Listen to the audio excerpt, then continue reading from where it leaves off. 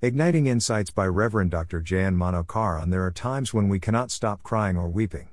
Sometimes, it includes shyness and groaning.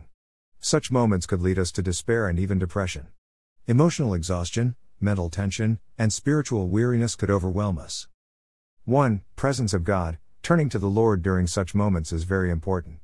David strengthened himself in the Lord while his men were sinking in despair and wanted to stone David. I Samuel 36, Hezekiah chose to take the letter of intimidation, threat and blackmail and spread it in the presence of the Lord.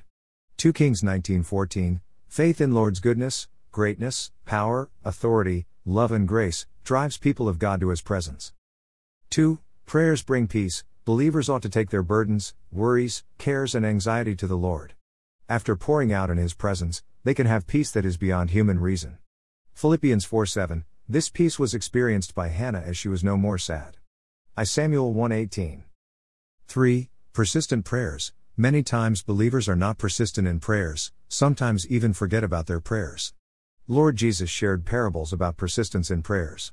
First, the persistent widow who demanded justice from an unrighteous judge. Day after day, she wearied the judge with her request. At last the wicked judge relented, not because it was a just cause, because of the widow's persistence. If a wicked judge could give justice, why not the righteous Lord? However, the Lord wondered if people will hold on to faith. Luke 18:1-8. Second, the persistent friend who pleaded for his guest at midnight. Luke 11:5-13. Without shame, braving with hope, that friend got what he needed, much more than he had requested. 4. Promises. God's promises are relevant, contemporary, and good.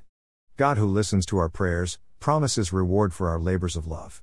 Thus says the Lord, keep your voice from weeping, and your eyes from tears, for there is a reward for your work, declares the Lord.